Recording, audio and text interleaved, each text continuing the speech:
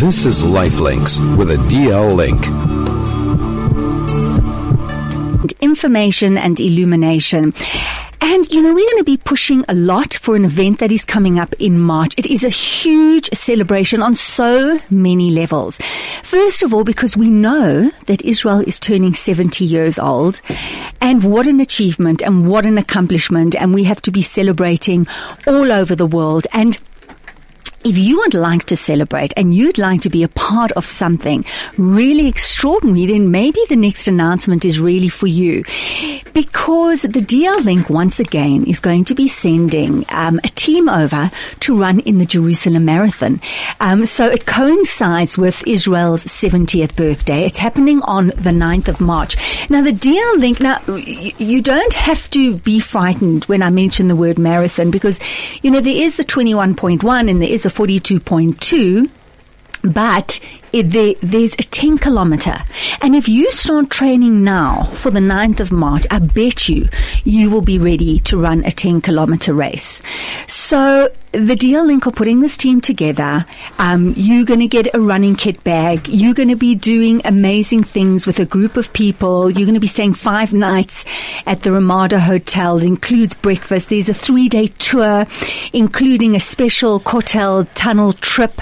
There's going to be a Shabbat dinner at the hotel, a beautiful welcome pack, a professional photographer for a day, and these pictures will be made available to everyone on their return, and a whole lot of extra specials because Israel, of course, is turning 70 years old. So if you're interested, I'm going to give out the number for the DL Link. You can always go onto their website and you can register there. Incidentally, registration closes on the 22nd of February. And what happens is you will go along and you're going to run with someone's name on your back. Some cancer warrior who is fighting at the moment, you are going to run in their name, or someone you know who is very near and dear to your own heart. And also trying to get sponsorship, because the more sponsorship we have, the more cost effective it is to go on the trip, and also for the DL Link to continue doing what they're doing. So quickly jot down this number. And then you can contact the DL Link directly. The number, no, not the Chai FM studios. The number for the DL Link is 011-485-3269. That is 011-485-3269. Or as I said, go straight to their website and you can register via the website. Listen, it's going to be fantastic. You do not want to miss out on being in Jerusalem for the Jerusalem Marathon in the year that Israel turns 70. Extraordinary, extraordinary. And we're going to continue with the wonderful work that the DL Link does. Because over December, where were you? Were you here in Joey's? Because Joey's is always lovely and quiet and weather was beautiful. Or were you somewhere on the coast or somewhere inland? Where were you? How were you relaxing? Before I went away, we spoke about a fantastic initiative that Lee Bender started. Oh, she does such great work with the DL Link, and she put together a school, a DL Link kids school, like a kids camp, for children whose siblings or parents are going through cancer, and they couldn't get away. And so Lee said, let's just do something really incredible with these kids. And her daughters just gave up their time, really. And the community, once again, incredibly generous. So thanks to all the sponsors who came on board, and they just created a wonderful experience for these kids. So I am going to be speaking in a moment to Rafi Hurwitz, who went on one of the camps, and he's going to tell us about it. And I also have Kerry Siegel on the line, whose children attended the camp this year. So, Kerry, welcome to the show. Lovely, lovely to have you on the DL Link. Thank you so much. So, Kerry, your kids attended the DL Link holiday camp. They did. It was amazing. Firstly, I just want to say Lee Bender is phenomenal. What a special lady. So my kids, she phoned to ask if my kids wanted to attend. So I said they're a little bit nervous. So I went to her house to meet herself, Tamara Mayrav, her daughter. Mm-hmm. So warm, so lovely. And when my kids went on the camp.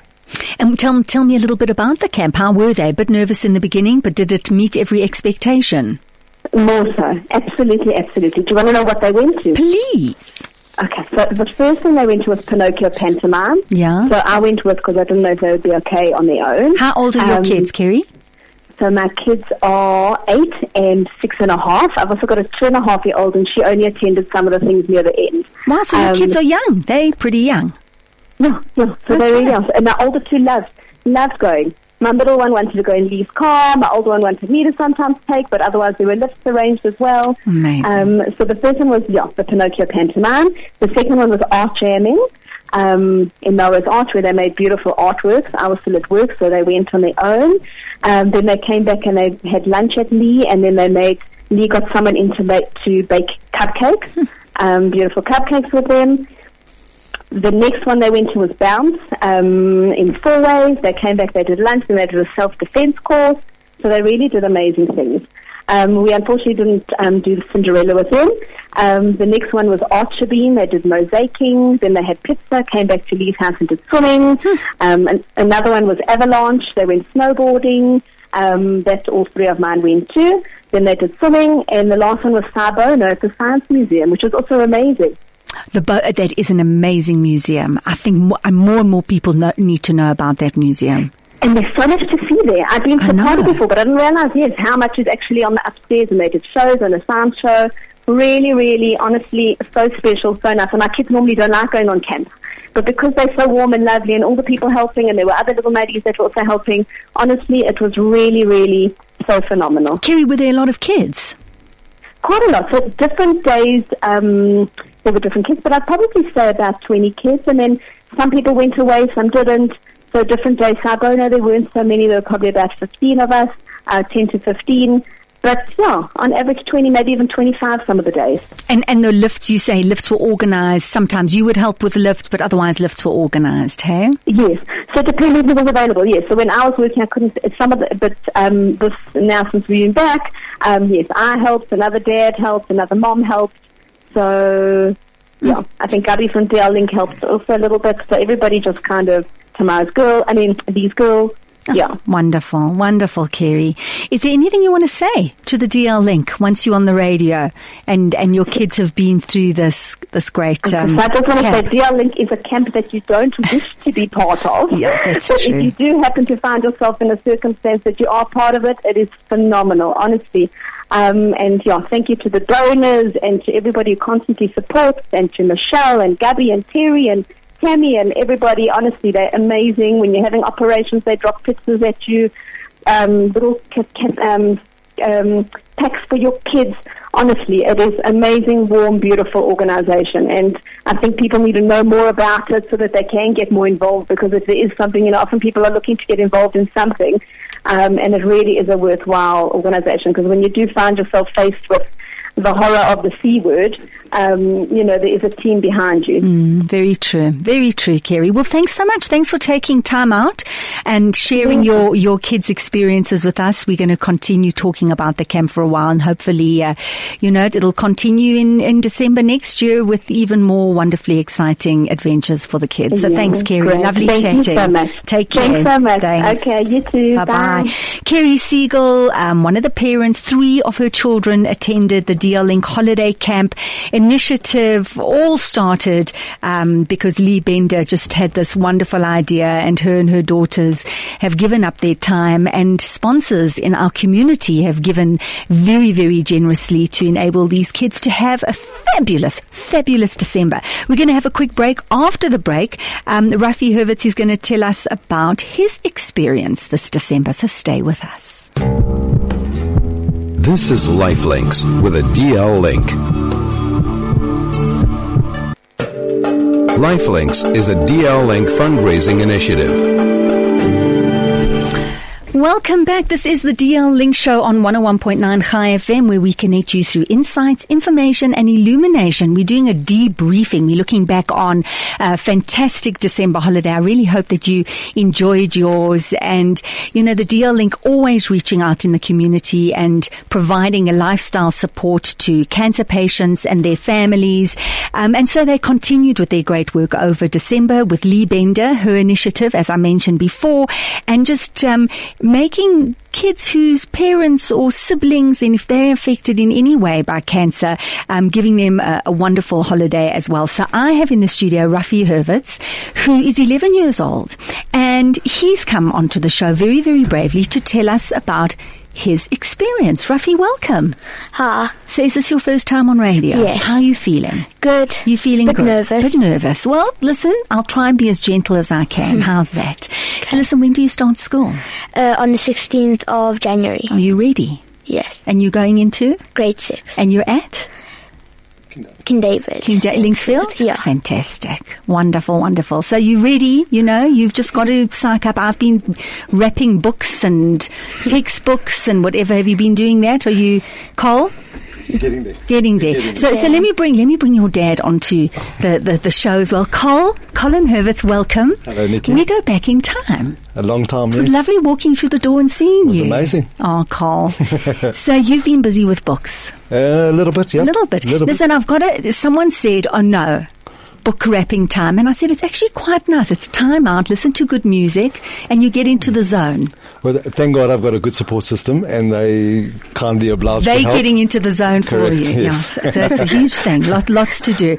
So tell us, Rafi, how was the camp? You went on the DL Link, the kids camp. What was it like? It was great because when the first time I met them, I was a bit nervous to meet them, but then I got to know them after a while, and then because my mom couldn't help me do homework, so Meirav came to our house to help us do the homework. And then after that, they always came past and gave us stuff and that to just play with. And when she started the camp, I didn't know any of the people there, just Leah and them. And then I started making friends there, like Uri and everyone. So, and then Shanann helped me make more friends there. So it was great. That's amazing. That's amazing. Listen, it's always nerve-wracking when you start somewhere or you do something and you don't know people and you don't know.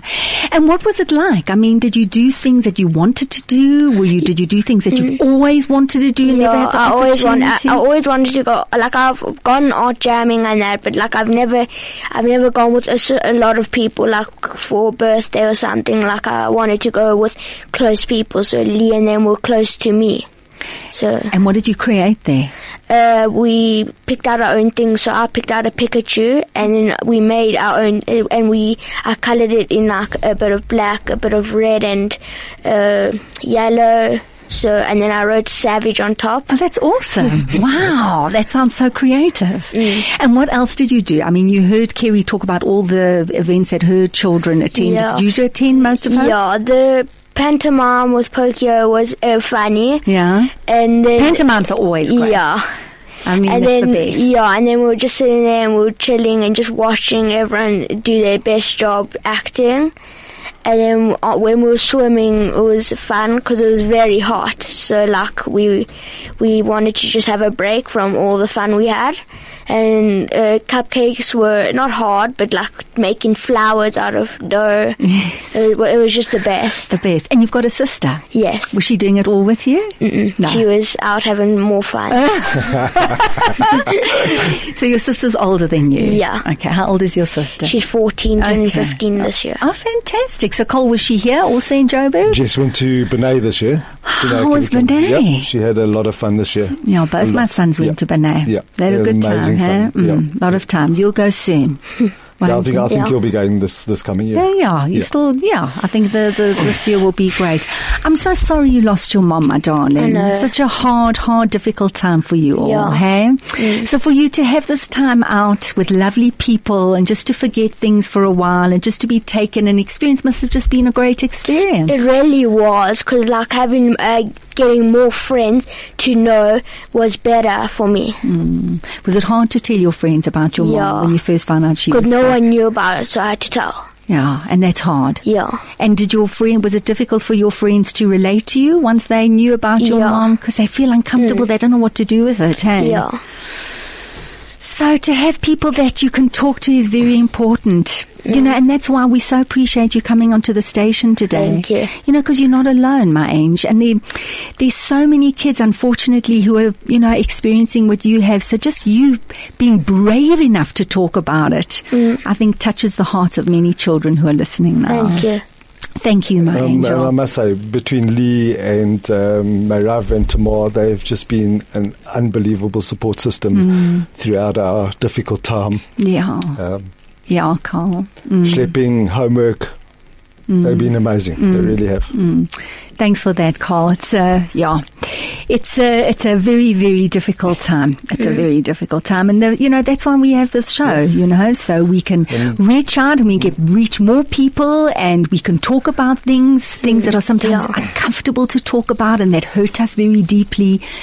When we realize we're not alone, that helps us. Yeah. I think the DL Link on the whole, I mean, including Lee and the whole organization, have just been absolutely phenomenal for us as a family, going through a difficult time when Linda was sick, prior to Linda passing, even after Linda passing. They've just been absolutely phenomenal. Absolutely phenomenal. I mean, till this day, Linda's been gone a year and a half, and still every second week, every third week, we still get challahs. And it's a family. Yeah, that's definitely. Michelle that's is it. just It's a family, and you're part of a family. Phenomenal. Yeah. Phenomenal. Yeah. It's every second, third Friday, we get a ring on the doorbell. There's challah waiting for us. There's cookies waiting for us. They've just been absolutely fantastic. And Michelle also, before Linda passed away, was taking the kids out and, doing stuff with the kids and really helping a lot. It was an amazing time. It's a really, really good support system. Yeah. Thanks for that, Cole. It's good to talk, as I said, it's so they continue, and that's why, when we're putting a team together to go to Jerusalem, it's just an extension of it. Yeah. It's always continuing. And even after Linda passing, I mean, they still carried on with their support system. It wasn't like, Linda passed and now it's over kind of style. And they carry on with, the work that they do kind of style. And they've been a part of the kids' life for all this time. For so long. Yeah. For so long. And really amazing. Really, really amazing. Rafi, thanks for coming onto the show. Okay, it's been so lovely meeting you. You're such a lovely, beautiful young man. Thank you. And enjoy Benay next year. You'll have to tell us all about it.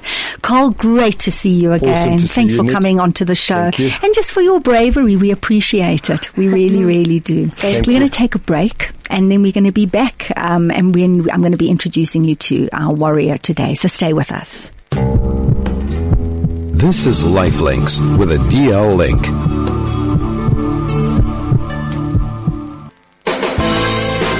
If you are in business and you would like to support the DL Link, consider advertising or sponsoring the show. 20 minutes past 12 it is. You are tuned to the DL Link show. I'm Nikki Seberini. We are talking about the wonderful work that the DL Link does. This DL Link holiday camp run by Lee Bender. And just having this beautiful Rafi in the studio telling us about his experience. So the Jerusalem Marathon, I really, really, really, really want to push it because the registrations close on the 22nd of February. You can be a part of something that is so huge. It'll touch your life, so many other lives it'll touch as well. If you are keen in getting involved, if you want to find out more, the number that you can dial for the Jerusalem Marathon, just to call the DL Link, is 011-485-3269. Now, not a long time ago at all, I had the wonderful Leslie Witt in the studio, who is a logotherapist with the Viktor Frankl Institute.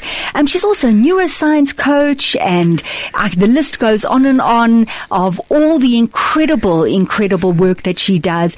But what we spoke about, and we touched on it so briefly, and I said, Leslie, you have to come back onto the show to expand on your story, is that Leslie is also the mother of a brain cancer survivor. So Leslie said, I'll come onto the show and I'm going to share my experience and what I went through. And so Leslie is our warrior today, because she's the mother of a warrior, which makes her very much a warrior. Les, welcome back onto Chai FM. Thanks for having me again. Oh, thanks for joining us. Thank you for joining us. Before we start with your story, for those who weren't listening and they're thinking logotherapy with the Viktor Frankl Institute, just give us a very brief background on what the logotherapy is, please, Les. Okay, so it's the work of Viktor Frankl, and he wrote many books, but his main book was, or the most well-known, was Man's Search for Meaning. Right. So it's a meaning-orientated therapy that deals with the healthy core of an individual. Okay, so if I can put it very simply and tell me if I'm wrong, it is finding meaning and purpose in life that will give you the strength to overcome challenges in life. Is that too simple? Is that too... No, that's beautiful. That's beautifully put. We can overcome it in many different ways. How we experience our world around us, and what we create for ourselves and for others, and also our attitude towards, and especially towards things that are unavoidable.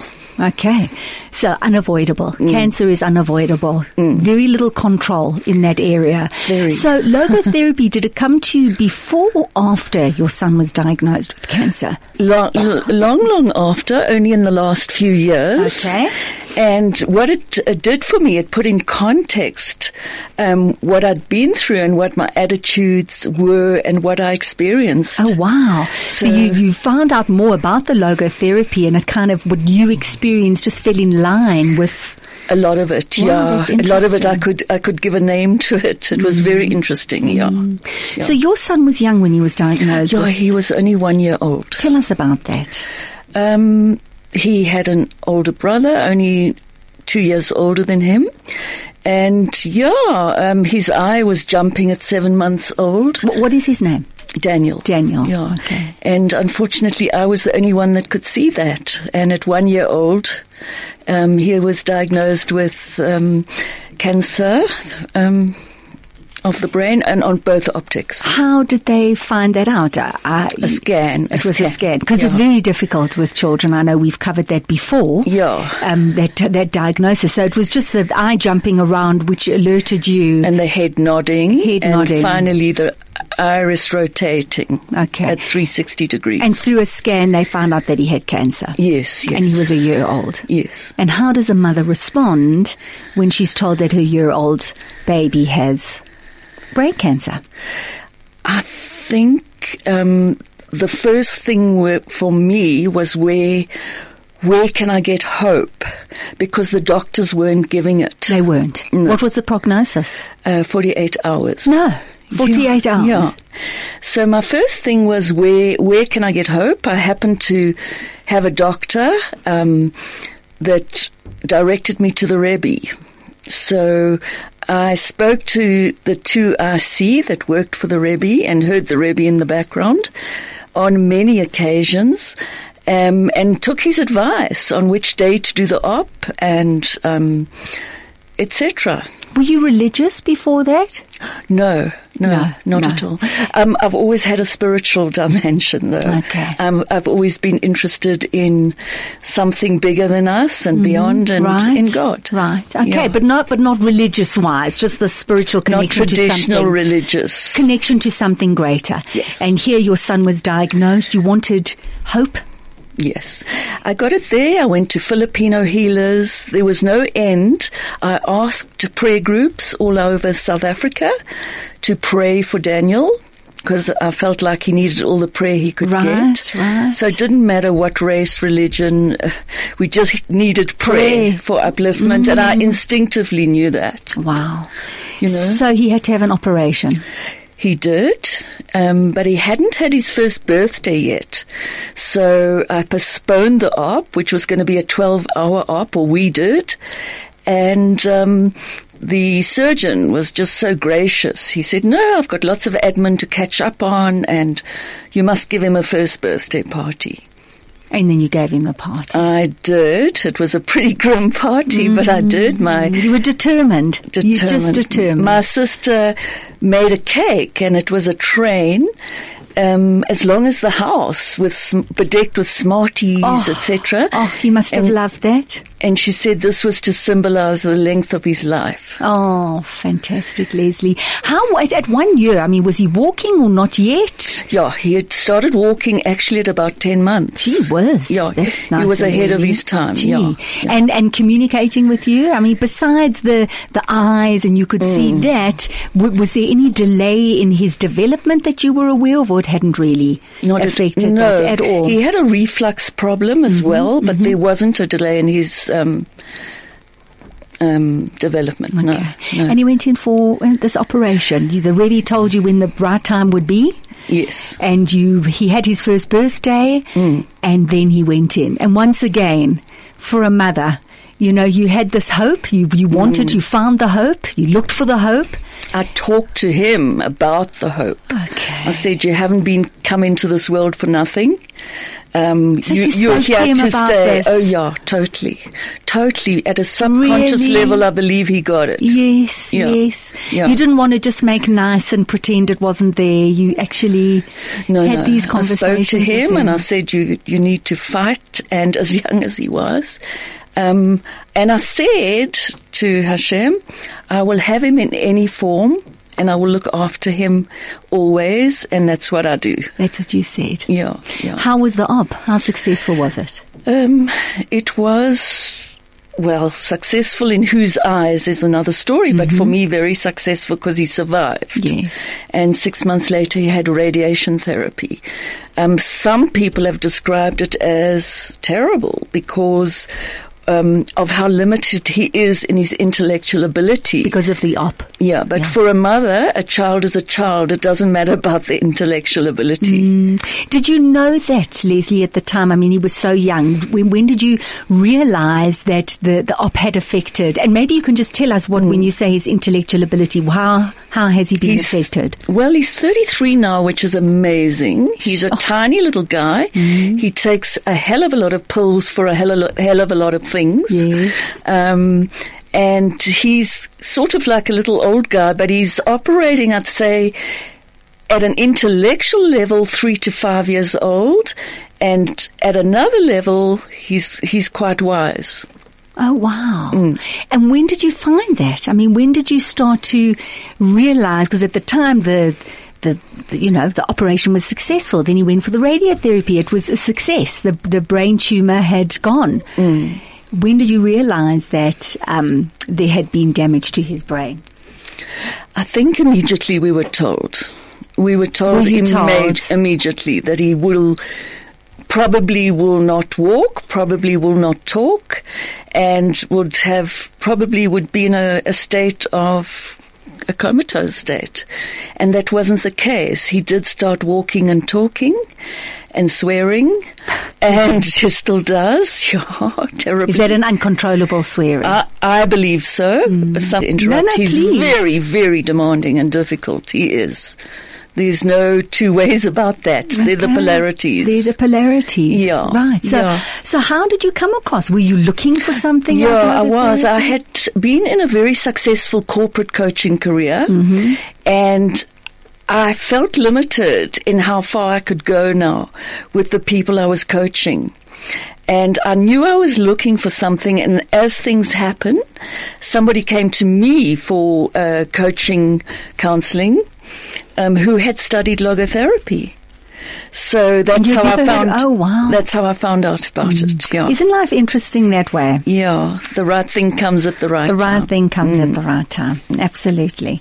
I want to continue talking about logotherapy and talking about your son as well.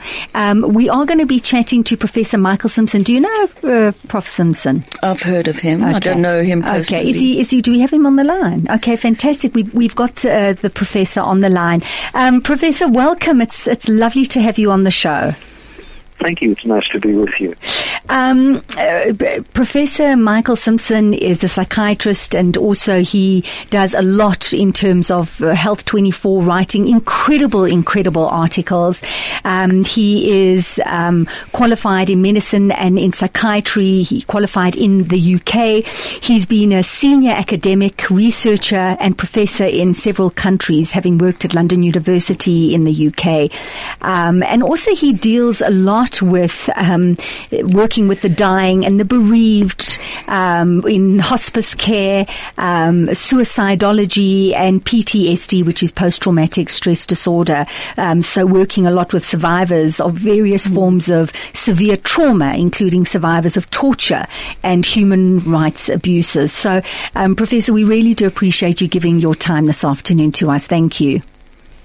Thank you. I'm pleased to hear that you're mentioning my old friend Viktor Frankl, who was a very dear personal friend for many years. He was a personal and of course, friend. visited us here in South Africa at one stage. Really? Tell us about your relationship with him.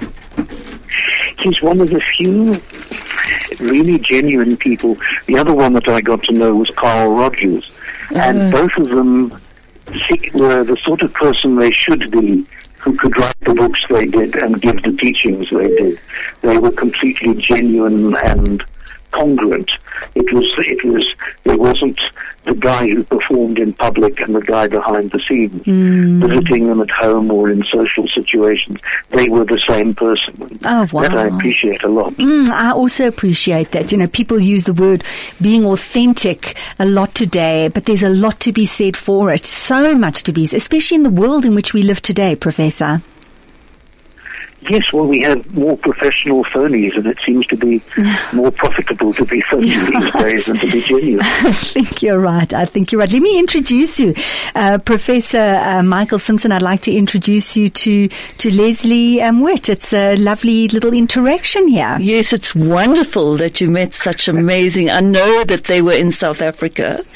And that you were fortunate enough to meet them and them to meet you, both ways. Well, I got to know them overseas for quite a while. It was only after I came back to South Africa that it was delightful that they visited us here as well. Mm-hmm. And he was a very modest man.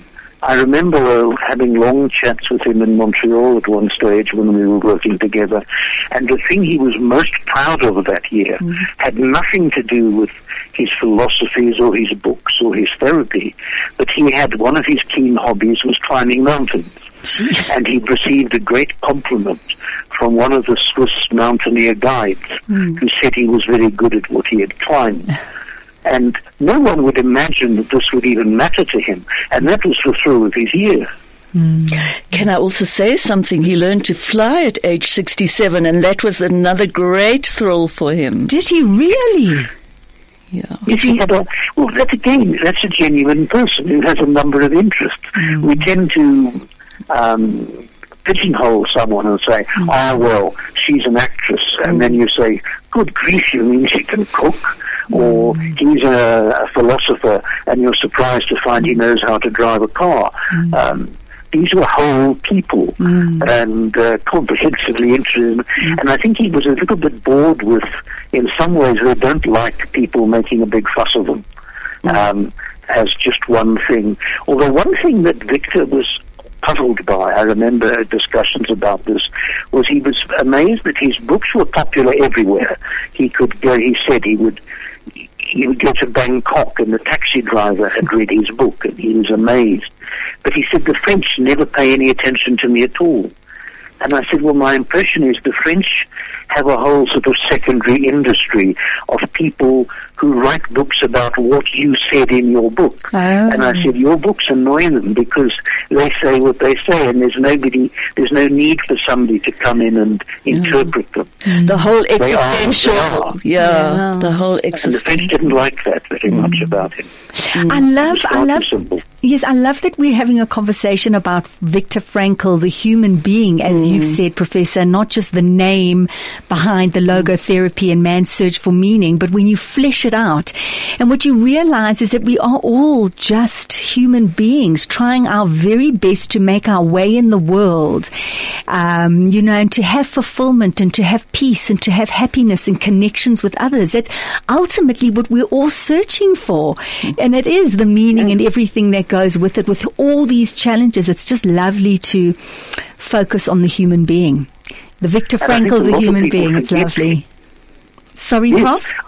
I think many people also forget that he grew up with the trauma of the Second World War and the Holocaust and barely escaped from it and felt guilt about what had happened to his family. So he knew what he was talking about not only at a theoretical level. He'd had to face terrible decisions and the horror of what people do to each other.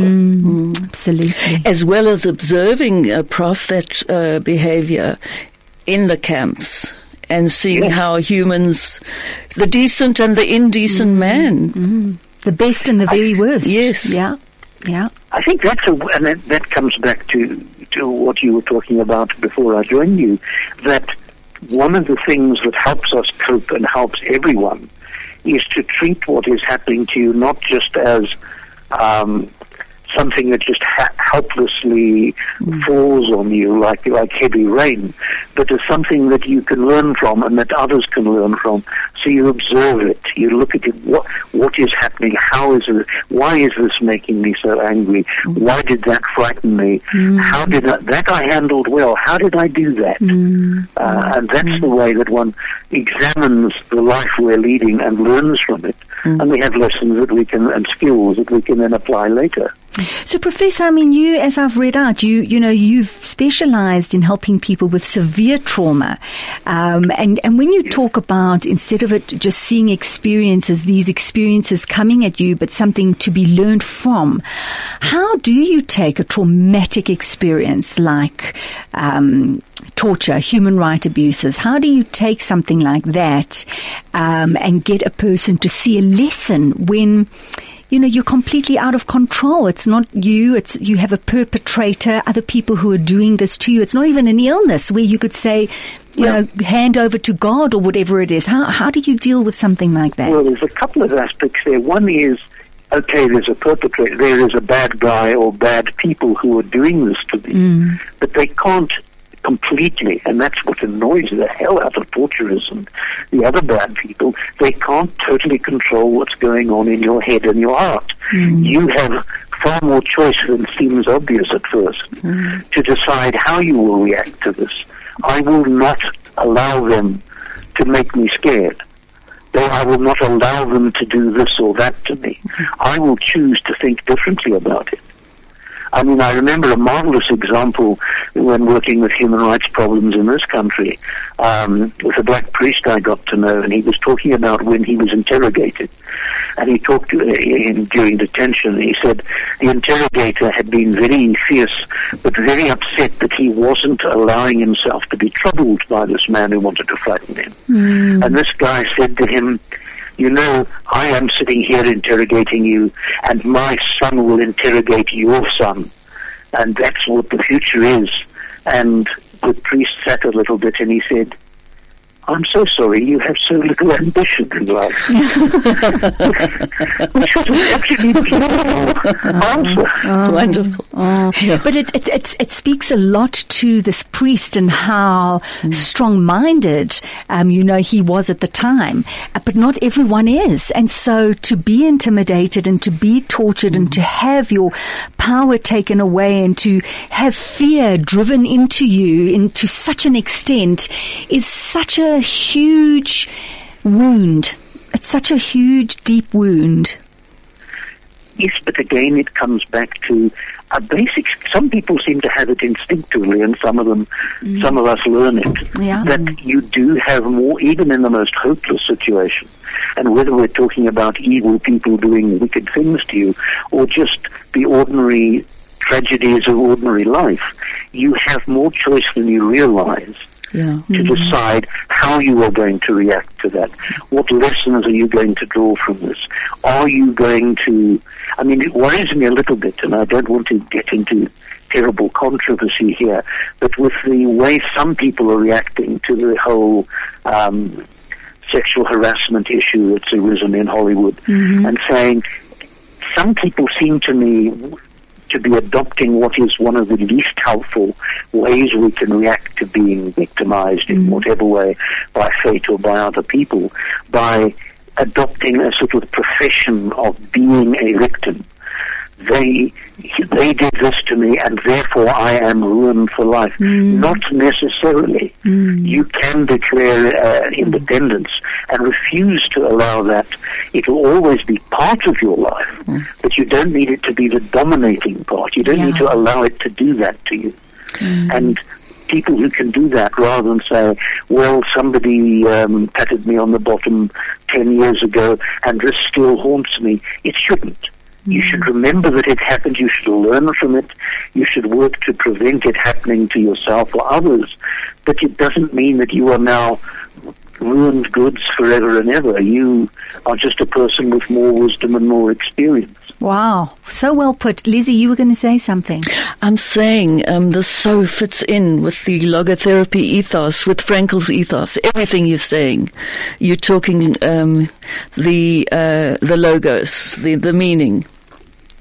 The attitude towards unavoidable pain and the fate, as you called it, or the ecce homo, as he calls it, that you can only sometimes have a faith that you can only have an attitude towards that fate. And I just love everything that you're saying.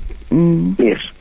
Professor, I think that may be what it is, and I hear what you're saying about identifying and being this victim and almost turning it yourself into this victim. I think that may be the grey area, is that people are seeing themselves as being a voice, maybe a movement, standing up and speaking out about something that's been, perpetrated for years and years and years and years.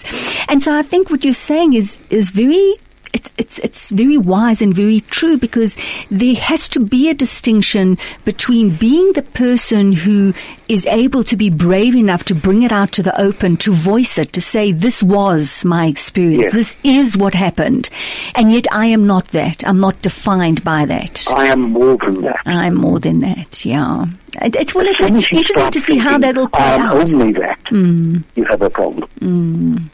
Yeah.